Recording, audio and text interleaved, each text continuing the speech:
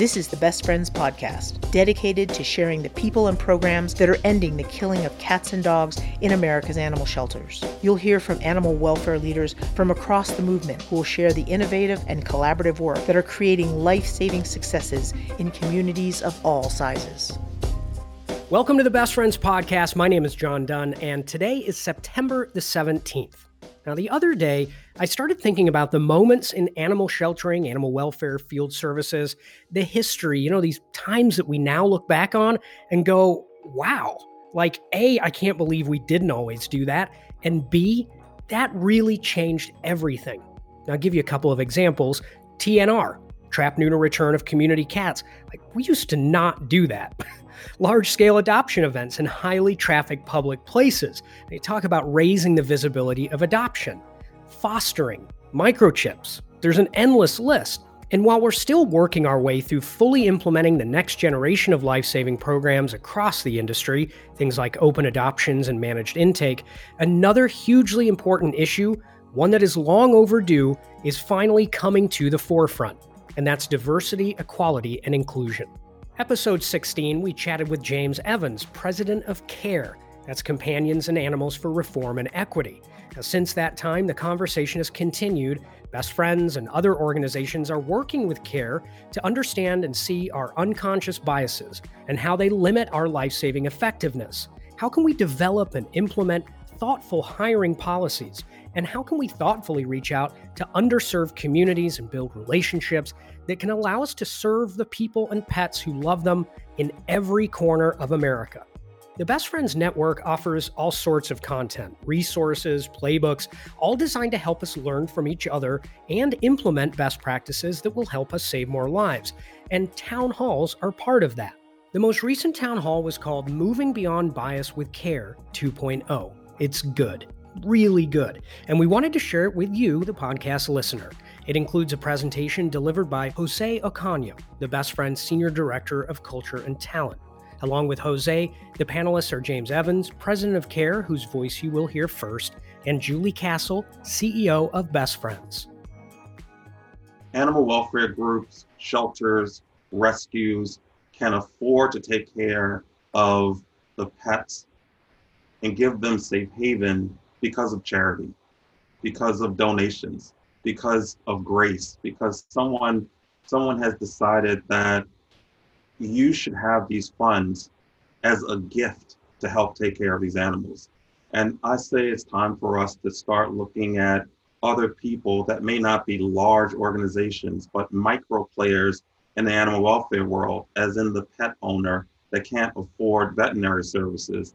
That person is in the same bucket as anyone running a shelter that is trying to take care of an animal, except that when we look at shelter services, we're okay with soliciting funds. We're okay with asking folks for money as soon as they hit our website. But somehow a homeless woman on the street with her dog, we have some sort of disdain for her when she says, "Can you give me $1 so that I can get dog food for my dog?" And so we really have to, I think, let go of our war on poverty and our war on the poor. And it's particularly our war on people of color who have not only been subjugated, but continue to be subjugated and suppressed and asked to wear a mask in all kinds of situations. So we have so much work to do. And it reminds me of the statues that are going down all over the country that are, again, echoes of a slave history. And, I don't know who said it, and it may have been Isabel Wilkerson that pointed out, in Germany, there are no statues of Nazis. There are no statues to take down because the Germans never felt compelled to put them up in the first place. They had Nuremberg trials where people talked through what the Nazis did, not just to Germans, but to Jews and to others. And then you look at South Africa, where you have a truth and reconciliation. And unfortunately, in this country, we have never had that dialogue. We've never allowed ourselves to digest the atrocities and the institutional racism that follow those atrocities. So we have so much work to do. And I think to have this conversation here within animal welfare is not mission creep. It is actually the mission, because we can't separate people from animals, no matter what we do.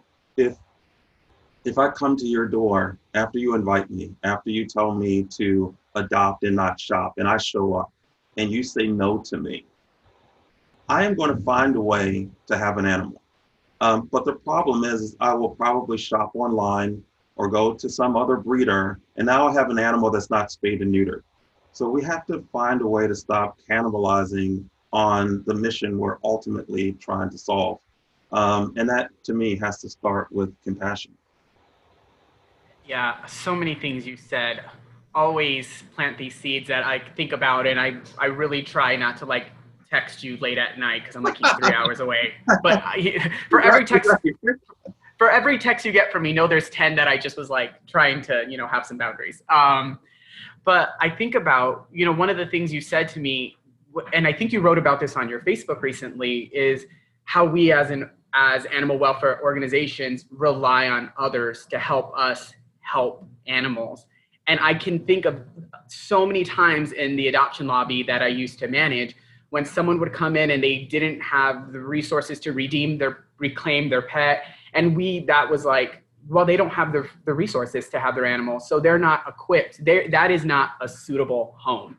And it's interesting to think about, we only are able to take care of animals in that situation because of tax dollars. And in the nonprofits that I've worked at, it's because of people donating. So what an astute connection to draw. Like, everyone, in order to help animals, requires others. And yet when it comes down to the individual person, there's a whole new set of rules that apply.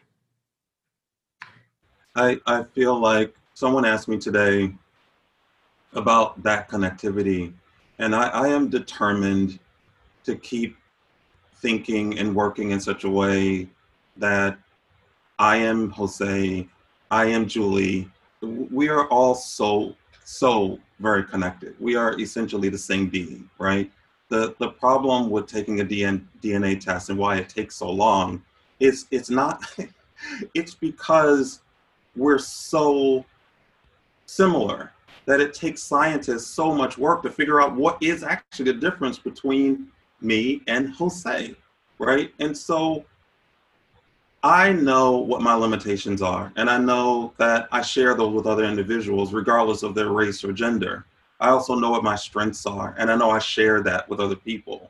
And I know that I don't stand here alone. I didn't start my company alone. I didn't start CARE alone. And so I try to reach into the world with the assumption that we're all the same. And I know that Best Friends did not start because alone. Best Friends started the same way so many large organizations start, by donations, by saying, this is what we want to do, and will you contribute? And I just want us to feel that same way when someone comes to us and says, my dog has matted hair and I just don't know what to do. We should find a way to help people like that and not end up in this case with Dallas, where that matting becomes so severe that the animal is injured. Now the animal has to be amputated. Now the parent guardians are in detention centers. I mean, what kind of insanity are we dealing with where we can't stop and say, there must be a compassionate way to help someone that is actually trying to help themselves, but only limited by finances. And I think this conversation, I think, is hugely important if we are serious as a working group of advocates, if we really want to save lives. It really starts with rethinking our relationship with people and their relationship with their pets, and really putting away that judgment, especially when it's connected to money, because money is simply not, it should not be a criteria for whether or not someone is a compassionate and loving pet owner. Yeah, no, totally agree. So Julie, one of the many things that I love about you is that when all of this started, just your personal commitment to diversity, equity, inclusion work. And I think that started with just some self-reflection personally as an organization. And one of the things you've been really astute about saying to everyone, us internally as staff, is saying, we are not going to have a DEI initiative that lives in a box over there. You have really been advocating and pushing, and kind of the marching orders for all of us is, how do you all need to integrate this in every aspect of our organization and of our operations. Why has that been so important to you? You know, I think that, well, first of all, I feel that at Best Friends, and really for our entire movement, that we are so incredibly fortunate to have somebody like Jose right here, right now, at this moment in time, to be leading this for us, because we talk about those layers of diversity, and you know, the fact that if people know your personal story, look, they know that you grew up in abject poverty and you're a Hispanic male who's entered, again, a very white field. And I feel like it's just the timing was perfect. You were already overseeing our culture initiative. And to me, this is culture. And I get the sort of appointing a diversity officer but I think that just, to me, segments it even more. I think it is something that needs to be integrated as part of the culture. It needs to be lived from top to bottom. And we absolutely need to make sure that it isn't somebody else's job, because that is a recipe for failure. Whenever you designate culture over here as one person's job, or it's HR's job, or you have a diversity officer, I think the intention is good, but to me, the integration fully throughout the organization is what is critical. And you know, I think about James Evans being here with us today, and the fact that we had the tremendous opportunity to actually hire him with all of his wisdom and knowledge to be able to help us sort of drive through a lot of these strategies, and not make it just some separate thing that I feel like, again, well-intentioned organizations or corporations say, oh, this is the latest hot button issue, we better, you know, do something about this. This is not that. And I think that we have to be very diligent about that, because you can see how it could very easily turn into that. And so, you know, Jose, I think that I would love for you, one of the things that I'm really committed to is that, you know, again, Americans have a very short attention span. And I think this is top of the news cycle, and it continues to be. But we have a very small window of time and a door that's opened right now, and we need to step through that door, because soon this likely will be out of the news cycle. But we can't let that affect the effort that we need to put forward to actually create real change, because it is our opportunity to grab this and actually demonstrate that and provide leadership to other organizations, not just in animal welfare, but throughout the country. And I think, Jose, the combination of you and James is like this beautiful, you guys are the same person in my mind. And I think that putting that combination, that force together, really integrating it through the organization, and then sharing it throughout animal welfare, sharing it throughout, you know, the rest of the United States, is going to be a big part of this, and hoping that people can take what we're doing and all of the mistakes that we're going to make, the what worked, what didn't, what's next, and just continuing to drive this forward and be responsible humans on this planet.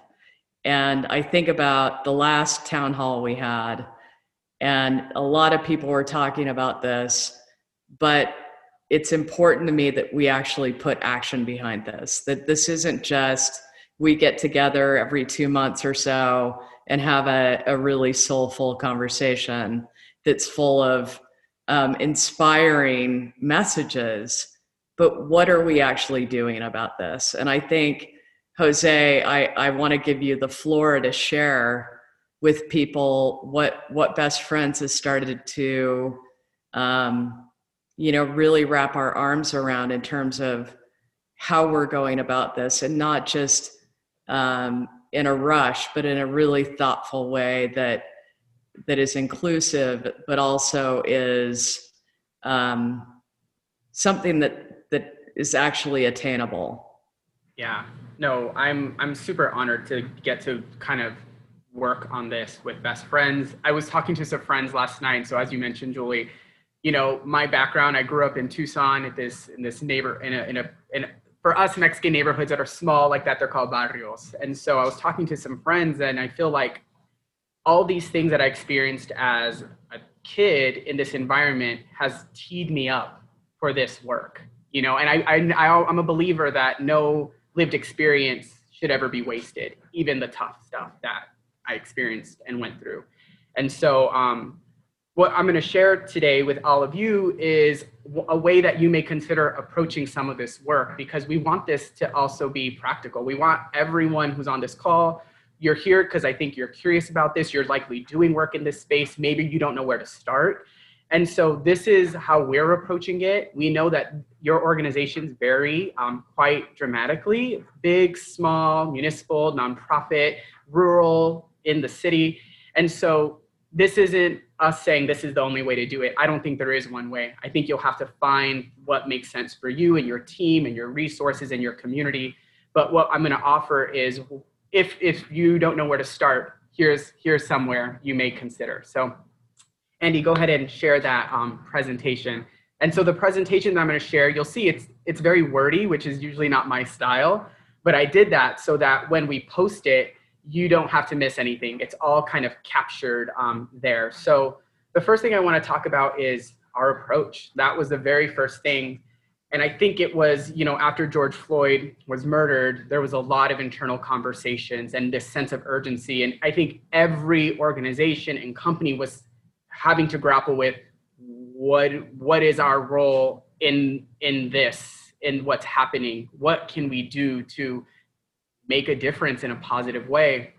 And so I think the first step was an acknowledgement that animal welfare lacks diversity. And I want to acknowledge as well that I know that in most situations, in an industry that is predominantly women, that is not the case. So I always feel kind of weird talking about that. I was talking to someone recently, I was like, oh, it's a diversity hire for Best Friends might be a male, which is, I think, not the case, right, in most places. But there was just, I think, an acknowledgement that we had to have with where are we as a movement? What are the systems that in place? We call them adoption barriers, but really they're discriminatory adoption policies. That's actually what they are.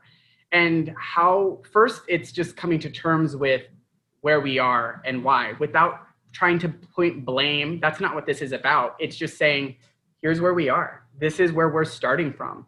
This is why we're here, so that we can actually start to think about how to move forward. And I think there was some internal soul searching, and I think a lot of that is articulated in the blog that Julie wrote, which is Changing the Color of Our Movement.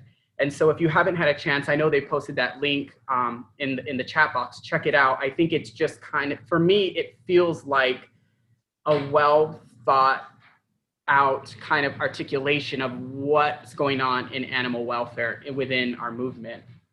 So that was kind of that first step, that acknowledgement. And then we needed to start to think about what approach do we want to take? We know we want to have urgency, but we also know we want to be thoughtful about this. Here's the thing that I say to everyone.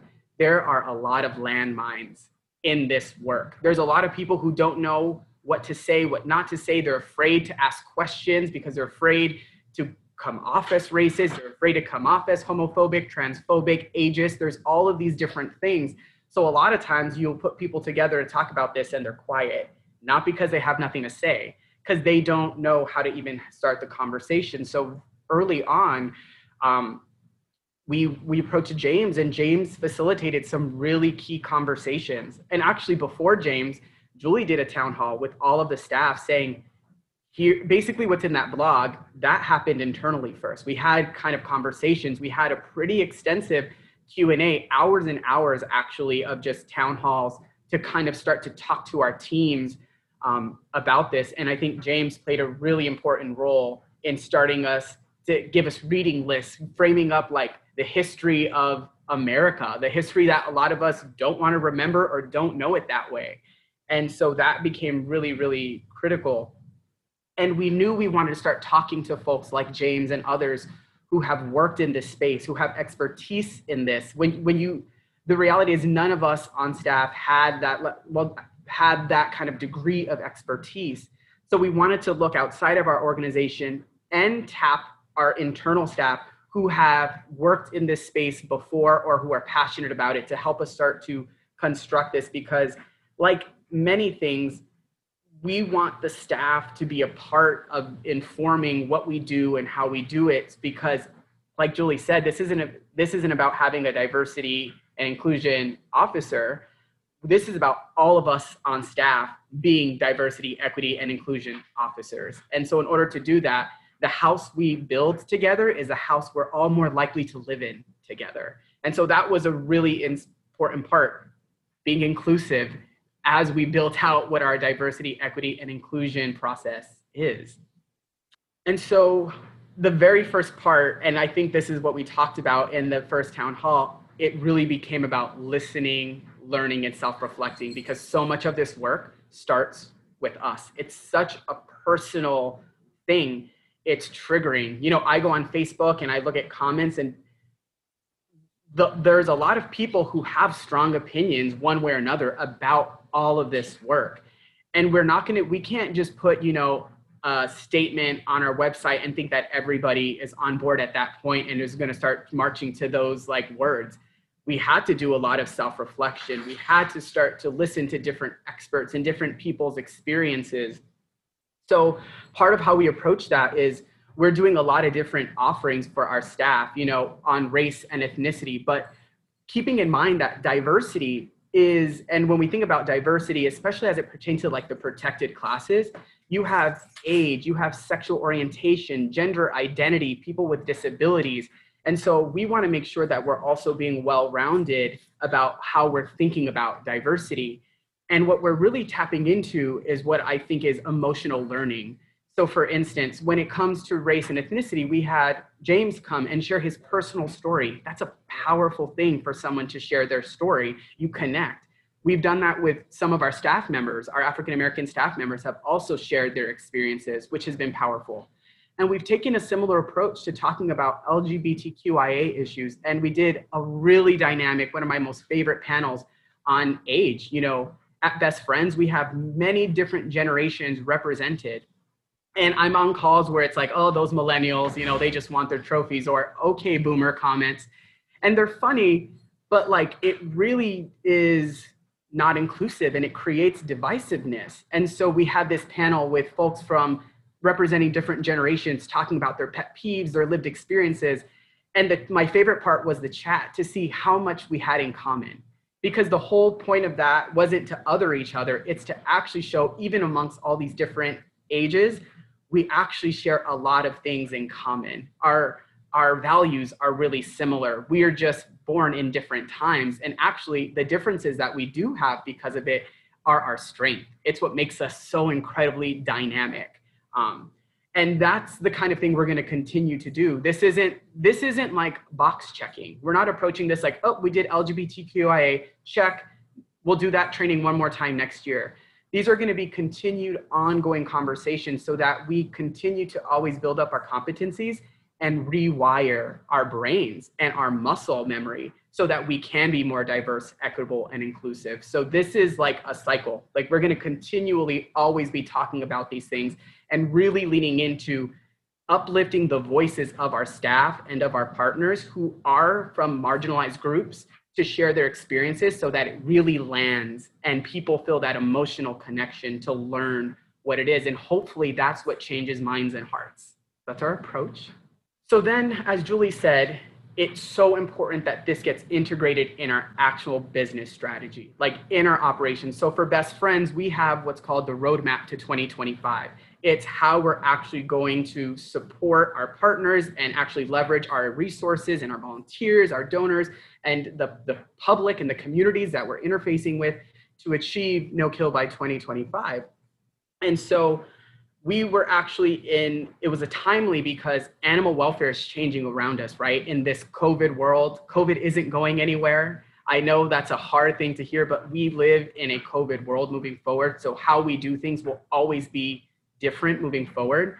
So we knew we needed to go and relook at our strategy anyways. And Julie was really adamant about this is our opportunity to include and embed diversity, equity, and inclusion tactics and strategies in everything, not creating a whole new separate strategy, but something that's ingrained in how we do everything. That's culture. Culture is how you do things. And so because we are thinking about diversity, equity, inclusion in how we do things, it's created a new lens. It's a new awareness. I love that I'm in meetings now where we're talking about X, Y, Z, and people are thinking, wait, is this inclusive? Is this equitable? How might we introduce more diversity into this? So we're seeing in our actual operations, these conversations from these kind of town hall forums that we're having starting to spark up, and it's influencing how we actually are accomplishing and approaching our work, which I think is how it's going to be sustained and how it doesn't become box checking. It becomes actually a part of our culture, which is why we actually, what you'll see in a little bit is we're not calling them DEI committees. We're calling our working groups culture councils. So what we did is we started to solicit feedback from our staff and said, what are all the areas we might consider operationally, whether internally or our activity externally, on where we should be including diversity, equity, and inclusion. And so what we did was we identified 6 areas that we're gonna really focus in on. And as we worked on all of this, we talked to folks like James, we're talking to other experts in this field who have done these kinds of works, built out, some call them affinity groups, some call their DEI committees. There's a lot of different names for this. And there's a lot of ways to get it wrong. You getting a bunch of people, throwing them in a room and saying, talk about race relations, we did not think that that would actually create outcomes that we want. We want people to convene together to actually create meaningful change that we can integrate in our operations. So we took some time to pause and sit and think, like, what is the best way to actually convene and bring people together? So we came up with these, what these folks helped us with, not only the development, but the recruitment and the ongoing management. So I want to make sure to call that out. But let me talk a little bit about what those 6 culture councils are. So we have 3. We have one committee that is really focused around strengthening our culture. Those are like so at Best Friends, we have guiding principles. And what we're working on right now we're calling them culture commitments. It's how our guiding principles show up in action. And so we're going to have a committee that really ensures that we are operating in a way that is in alignment with our culture and how we deliver training. What trainings might we consider? All of those kinds of things. And then there's the space of recruitment, development, growth and retention for staff and volunteers. So we're going to have a group of people focused on that area. We're going to have another group focused on that internal education learning, our internal communications, and building, checks and balances for accountability amongst ourselves. We're all going to be DEI officers. So building that infrastructure in is going to be important. And the other piece of it is the external stuff, our brand, our communications, our marketing, our donor outreach. That is a big part of how Best Friends operate so that we can bring tools and resources to communities to save lives. How can this group think about expanding our reach? How do we get more diverse and inclusive? I think one of the things that is my own personal pet peeve is when we think of communities of color, we only think of them in the terms of underserved.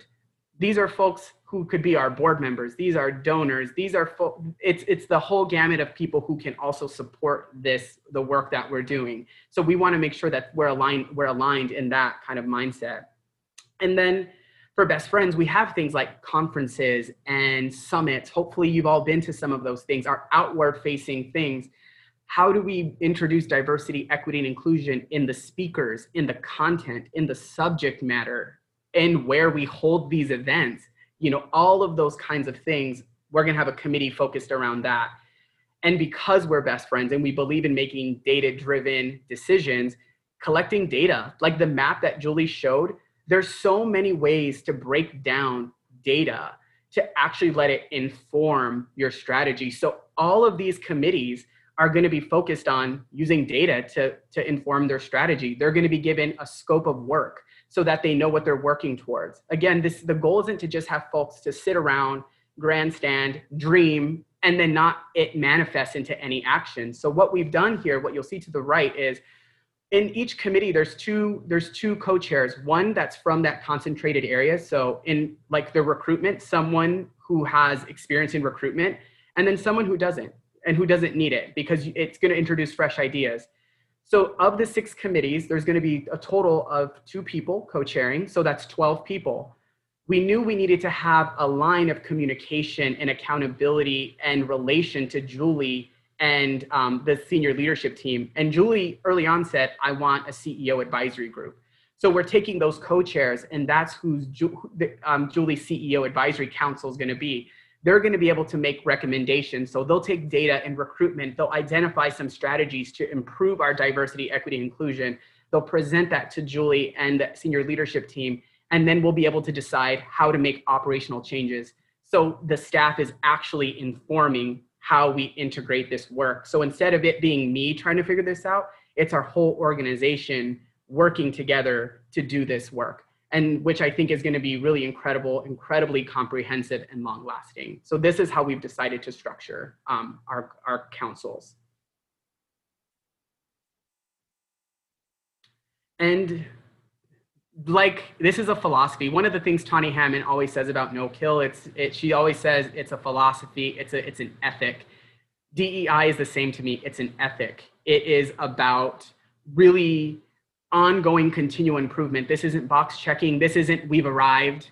It's we have to continue to always work on this. So we will continue to learn and grow and be better. So that is what how we're approaching diversity, equity, and inclusion here at Best Friends. One of the things that I'm really excited about that Julie mentioned earlier was that we are working with James on this. So we entered into a partnership with CARE. So James, tell us a little bit about that. What will you be doing with us?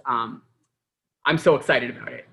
Thank you. I mean, the whole thing is exciting. I feel like Best Friends and the relationship that we're developing is such a model for the way the rest of the industry should go. Whether or not it's with CARE or with someone else doesn't really matter. But I think the sort of the positioning and the thoughtfulness by which we're operating, I think, should be a model. And again, not just for animal welfare, but for myriad organizations. So we are sort of tasked with really finding out more data as it relates to people of color and their pets. We're going to focus on cats, but essentially, my background is mass comms, and like Best Friends, for us, that's all about data. It's all about finding out what are those interpersonal relationships that people are having with their pets that so often, people of color that is, so often animal welfare is not tapped into. We are all so similar, but there are nuances. And if we don't get those nuances right, we'll be like ships passing in the night. Even though we're on the same ocean, we may be on different vessels. If we don't tune in to what's going on in other communities, we're going to miss folks. So we're about asking questions. So we're going to be doing some national research in specific communities to really get a better understanding about people and their pets, especially as it relates to cats. But then we'll also be working with you guys on really helping you develop a multicultural campaign in general. So I think it really is about how Best Friends will be better positioned to target its mass comms towards inviting people of color into the fold. And again, messengers matter, messages matter, words matter. And I've said many times that it's very similar to an accent. What I say, it sort of reveals where I'm from. And if what I'm saying, and I don't realize it, has a host of biases or misunderstandings connected to the words I'm using, I may not hear it. I'm just like a Southerner may not hear their Southern accent because it's something they're so used to. It's our job at CARE to sort of research those terminologies, think about those words, and frame up the mass communication so that we are inviting as many people into the fold as possible with the least amount of offense. And so that means testing, it means IDIs, it means having interviews with folks, it means focus groups. So we'll be doing that, and then obviously doing that data dump back to you all so we can sort of see what the scope and shape of the outer world looks like, and see what this world that honestly animal welfare has not done a really good job of researching and then finding understanding. And obviously we'll be helping advise on the culture councils and things like that. And I mean, the work we've already did just in looking at those folks who were applying to be on the culture council was so interesting. I mean, you all don't know, but there were hundreds of people who wanted to be on these culture councils, and Jose and I were reading through their little short essays, and I was really stunned at how the earnestness of people's stories, and people have the most unique backgrounds. People of color and people that are not of color just have incredible backgrounds, and I think it's so important to go through these exercises where we're not just asking people to volunteer, but we're actually listening to what some of their backstory.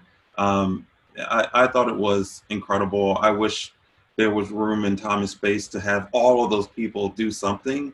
But I was just impressed by how many people signed up to volunteer their time to be on the Culture Council at all. So I just think there's so much, as Julie said, that we'll probably get wrong, but there's so much that we're doing right. And I just think it should be a model for the way forward in general. I'm really excited about it. Yeah. And I know we're running close on time. So Julie, you always talk about this work not just being, a moment in time. What do you mean by that? And what's Best Friends going to do to work towards that? So it's funny because I was going through, I collect books and I have way too many books. And so I was going through my collection and I found this book that was part of required reading in one of my college classes, in a sociology class that was specifically about civil rights. And it was called Quiet Riots. And I just flipped through it and I thought, the same reaction that I had to the video, which is we keep talking about this and we are going to be measured by our actions. We're going to be measured by the work that we do. We're going to be measured by moving this forward. And the door is open for us. We have to step through it. And it is not going to be something that we can look around and say, oh, so-and-so is going to take care of this.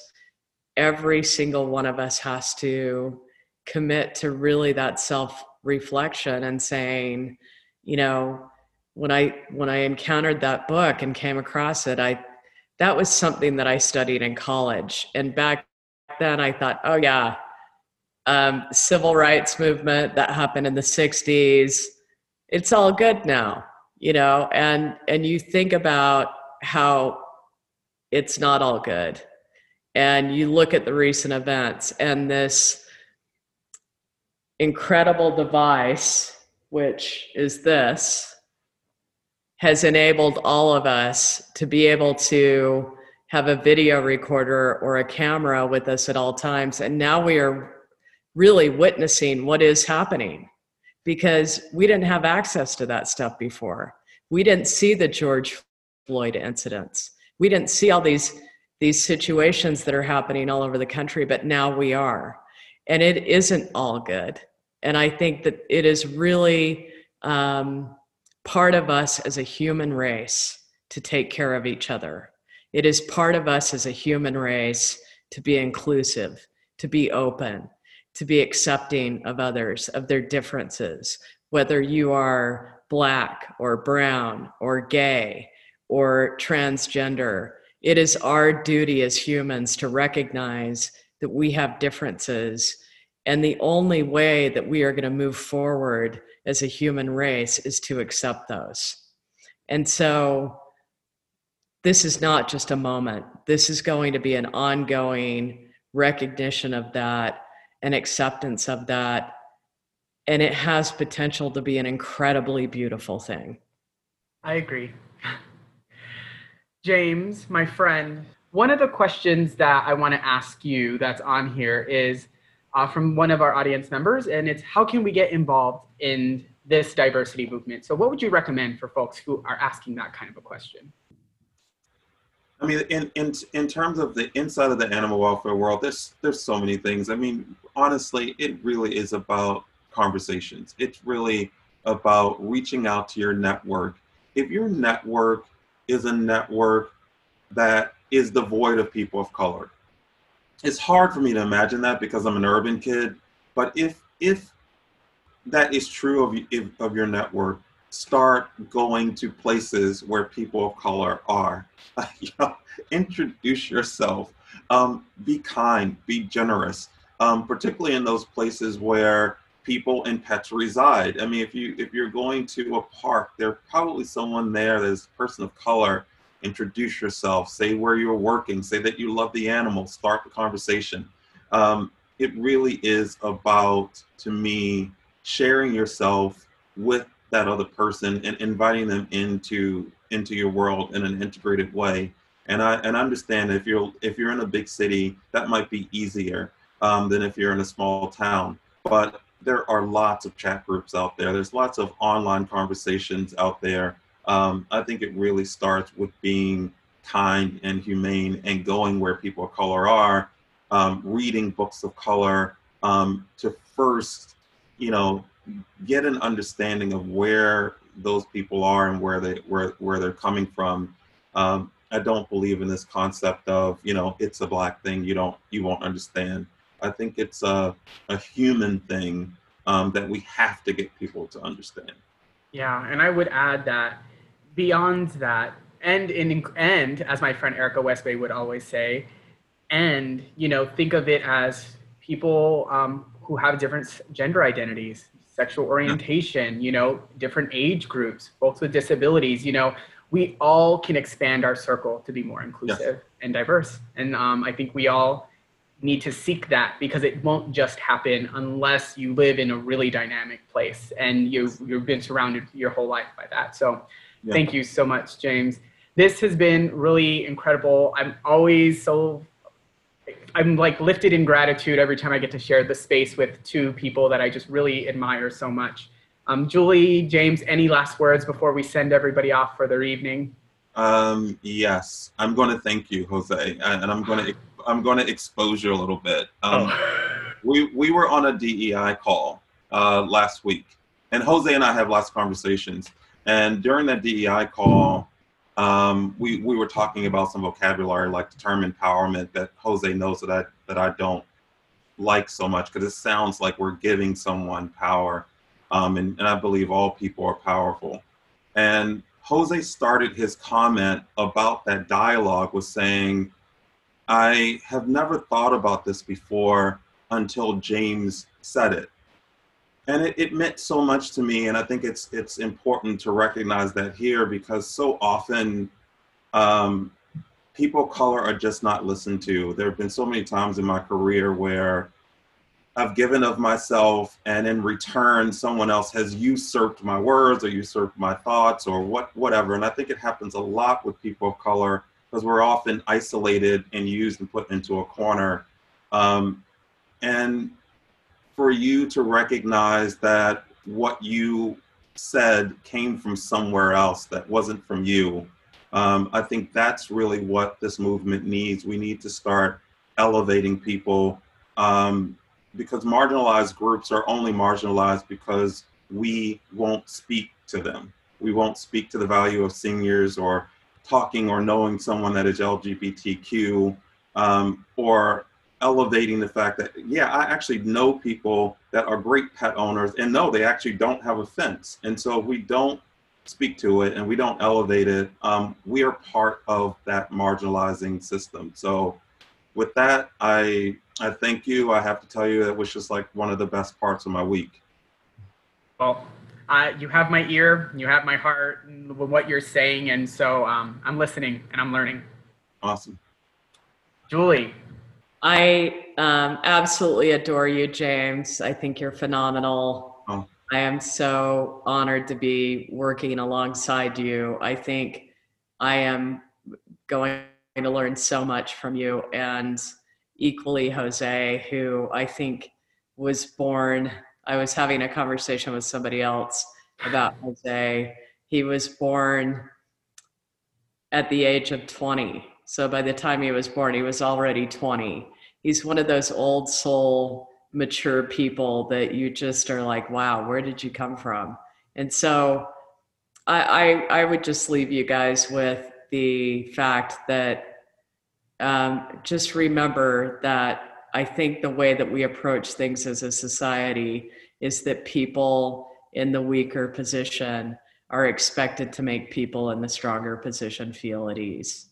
And if you are one of those people who happens to be in that stronger position, that self-awareness and being aware of that effect and really opening yourself up and opening your heart up and being generous and kind, that is the only answer. The video of this town hall discussion, where you can see Jose's PowerPoint presentation that he references, is up on the podcast website, bestfriends.org/podcast. I'd like to thank the producers of the podcast, Tawny Hammond, Amy Charlton, and Mark Peralta. My name is John Dunn, and this is the Best Friends Podcast.